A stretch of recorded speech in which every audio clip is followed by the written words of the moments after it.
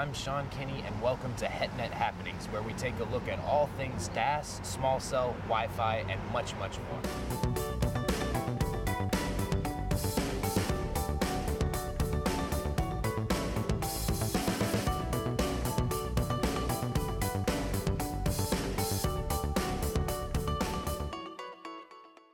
CommScope, thinking beyond today's technology to help you make the best decision for your network and your business. Telecom Careers, the #1 global telecom and wireless job board, telecomcareers.com. This week we're down in Hollywood, Florida for PCIA's annual Wireless Infrastructure Show. This is a great show that delves deeply into a lot of topics, including towers, microwave, other backhaul schemes, and Wi-Fi, which is what we're going to talk about a little today.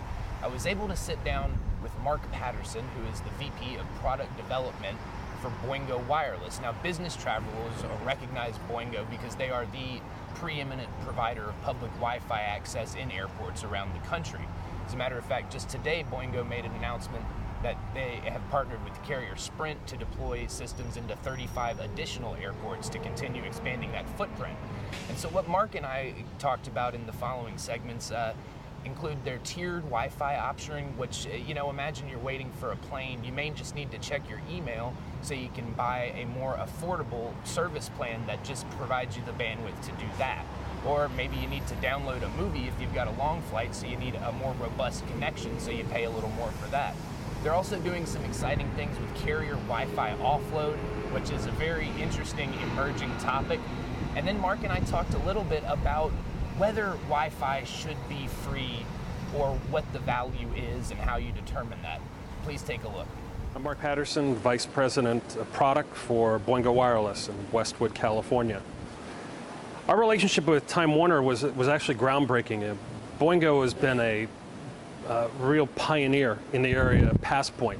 The idea of being able to provide not only seamless handoff between cellular carriers and Wi-Fi networks, but also Wi-Fi to Wi-Fi carrier offload. The idea of seamlessness is really about customer convenience. The idea that your device can seamlessly move from one type of environment to the other without you having to make a decision about what username or password or enter any sort of credentials to be able to connect to networks.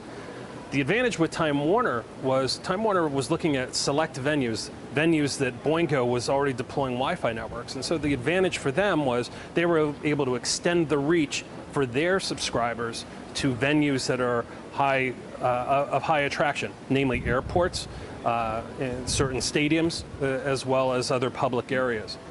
So far what we've seen from Passpoint is the idea of dealing with data offload is definitely there. It's definitely a reality. We're seeing millions of subscribers that are able to clearly and seamlessly transcend from one environment to the other, and that's very exciting. It certainly sets up things for the carriers, because the carriers are obviously keen in not only looking at offload, but how they are able to do a better job of providing extended reach and more efficiency with this whole explosion of smart devices and phablets and tablets and different types of devices that are out there. One of the things that we realized when we were deploying Wi-Fi networks is that the Wi-Fi requirements for your typical consumer or business user varies very widely. When you go into an airport, you may be there with your kids and you want to be able to download a movie quickly.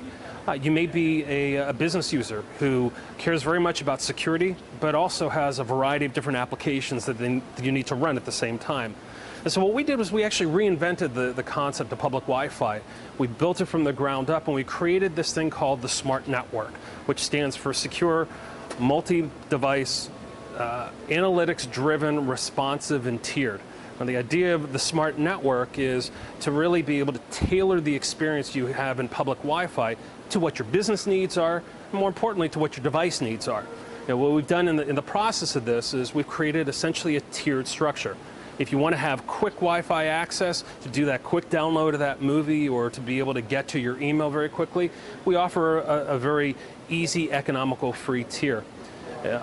Expanding from that, the ability to be able to have a more regular interaction, be able to go to more locations, be able to take your credentials and seamlessly go from place to place. Well, that's where we kind of see the subscribers fitting into play with that. And the real advantage there is you get the benefits of being able to connect multiple devices at once, you get higher speeds, and what we're finding in the market is that people are responding very well to that. They like the idea of being able to have that free access, that free Wi-Fi, when they just have very simple transactions to do. On the flip side, when they want to be able to go to multiple locations, say your typical business traveler who goes to multiple airports, the ability to be able to have that dependable account, be able to connect very quickly when you have very little time between flights, well, that's clearly an advantage for having a subscription. And so we see that kind of balance out there that really is driving this kind of tiered approach that's been very positively received out in the marketplace. Carrier offload is a real hot topic here at PCIA, and with good reason. We are at an era now where we have explosive growth, not only in the numbers of devices that are out there, but in the kinds of applications and data-driven experiences that are really driving what's going to happen in the next generation. You hear a variety of standards being discussed, how carriers want to approach dealing with higher capacity. How do they deal with the ability to support all of these devices, but more importantly, how to support all these applications?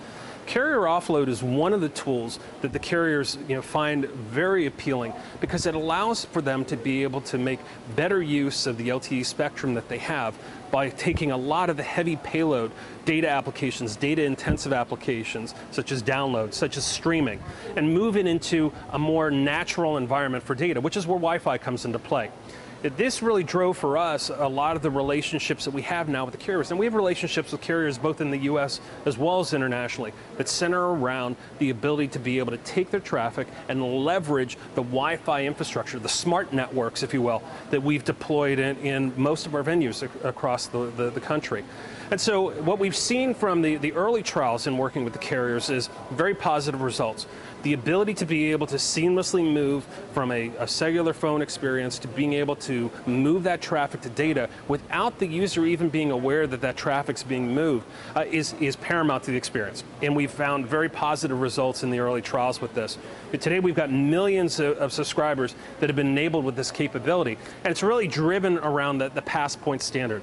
Boingo's pioneer in PassPoint. We clearly have been driving this both within the Wireless Broadband Alliance, WBA, as well as supporting the WFA, the Wi-Fi Alliance, in their efforts to be able to drive from a device perspective the support for this next generation of hotspot experience. The end result for consumers is going to be very positive. It's going to continue to be able to give them the kinds of application support, the kinds of video support, the kinds of data support that they need in an environment that allows them to have that same freedom to use the phone for what they want to use it for, which would be voice, it would be texting, it would be data applications. The end result, what we expect is going to happen in the future is there's going to be a variety of standards that are going to come into play here. You're going to see the advent of using unlicensed spectrum, the advent of being able to use new frequency bands that the FCC is opening up. This really creates a very dynamic environment, which I think that one of the most positive things that we've seen being a Wi-Fi operator and a Wi-Fi service provider is that marriage between the devices which are controlling a lot of this kind of interaction and what's happening with the carriers in terms of a recognition that they can't build a network that can support all of these capabilities. I think that we're finding that that there's a really good space that we're in right now where we have that kind of marriage that's going to drive ultimately a great customer experience. I think one of the hot topics right now in public Wi-Fi is whether or not Wi-Fi should be free or whether or not this is something that end users should pay for. It's been very interesting to see how the models have changed in this. We've gone from an era in which when public Wi-Fi first came out, it was always assumed that you would pay for it. When you go to a hotel, you'd pay for it. When you went to an airport, you'd pay for it. And then we saw this era happen where there was this drive towards making everything free, making Wi-Fi free, making it like water in a drinking fountain, if you will. And that's now driven the widespread adoption of ad-based and other kind of enabled or sponsored Wi-Fi experiences that are out there. The big question is, where is this all going to go? Because we've got kind of an interesting collision happening out there. While free and amenity-based kind of Wi-Fi services have a certain amount of bandwidth that's available to consumers, available to them as part of that experience, where does that end? Do you continue to provide that kind of speed and availability? And the answer is there's going to be a balancing act that happens there. You're going to find that increasingly, because of the costs to be able to support these kinds of high speeds, that you're going to find that the venue owners and operators are going to be increasingly looking at ways to better optimize what they do in terms of the kinds of traffic they're supporting, but more importantly, tying to the experience, the applications, and the content, so that if there are things of value that you want to be able to get to, you're going to pay a fee in order to be able to get to that. And so I think that this is kind of we're in an interesting pendulum swing right now, where we're going to see a bit of this drive towards free. That will continue to happen. People want to be able to have the convenience of free access. But the ability to be able to tie content and applications to being more fee-based, more enabled, I think that that's really where we're going to see that kind of balance coming out. And from our perspective, that's why smart networks is so critical for us. That kind of tiered infrastructure allows for Boingo to be able to provide for customers and for venue owners the ability to balance both. And I think that we ultimately see that as areas like carrier offload come into play, as the advent of applications and this boom in smart devices comes into play, it's going to be very interesting to see how this all plays out in terms of the balancing act and where consumers look at the value of what they're trying to get to. Mark from Boingo Wireless, certainly appreciate meeting with him. For lots of content from the PCIe Wireless Infrastructure Show, I'd encourage you to check out rcrwireless.com, as well as the RCR TV webpage and our RCR Wireless News YouTube channel. Thanks for tuning in to HetNet Happenings. HetNet Happenings is a production of RCR TV. To reach Sean Kinney or to suggest a show topic for HetNet Happenings, you can reach Sean at skinney@rcrwireless.com. On Twitter at Sean Kinney RCR. To find out more about the latest in HetNet and all things wireless, dig into rcrwireless.com.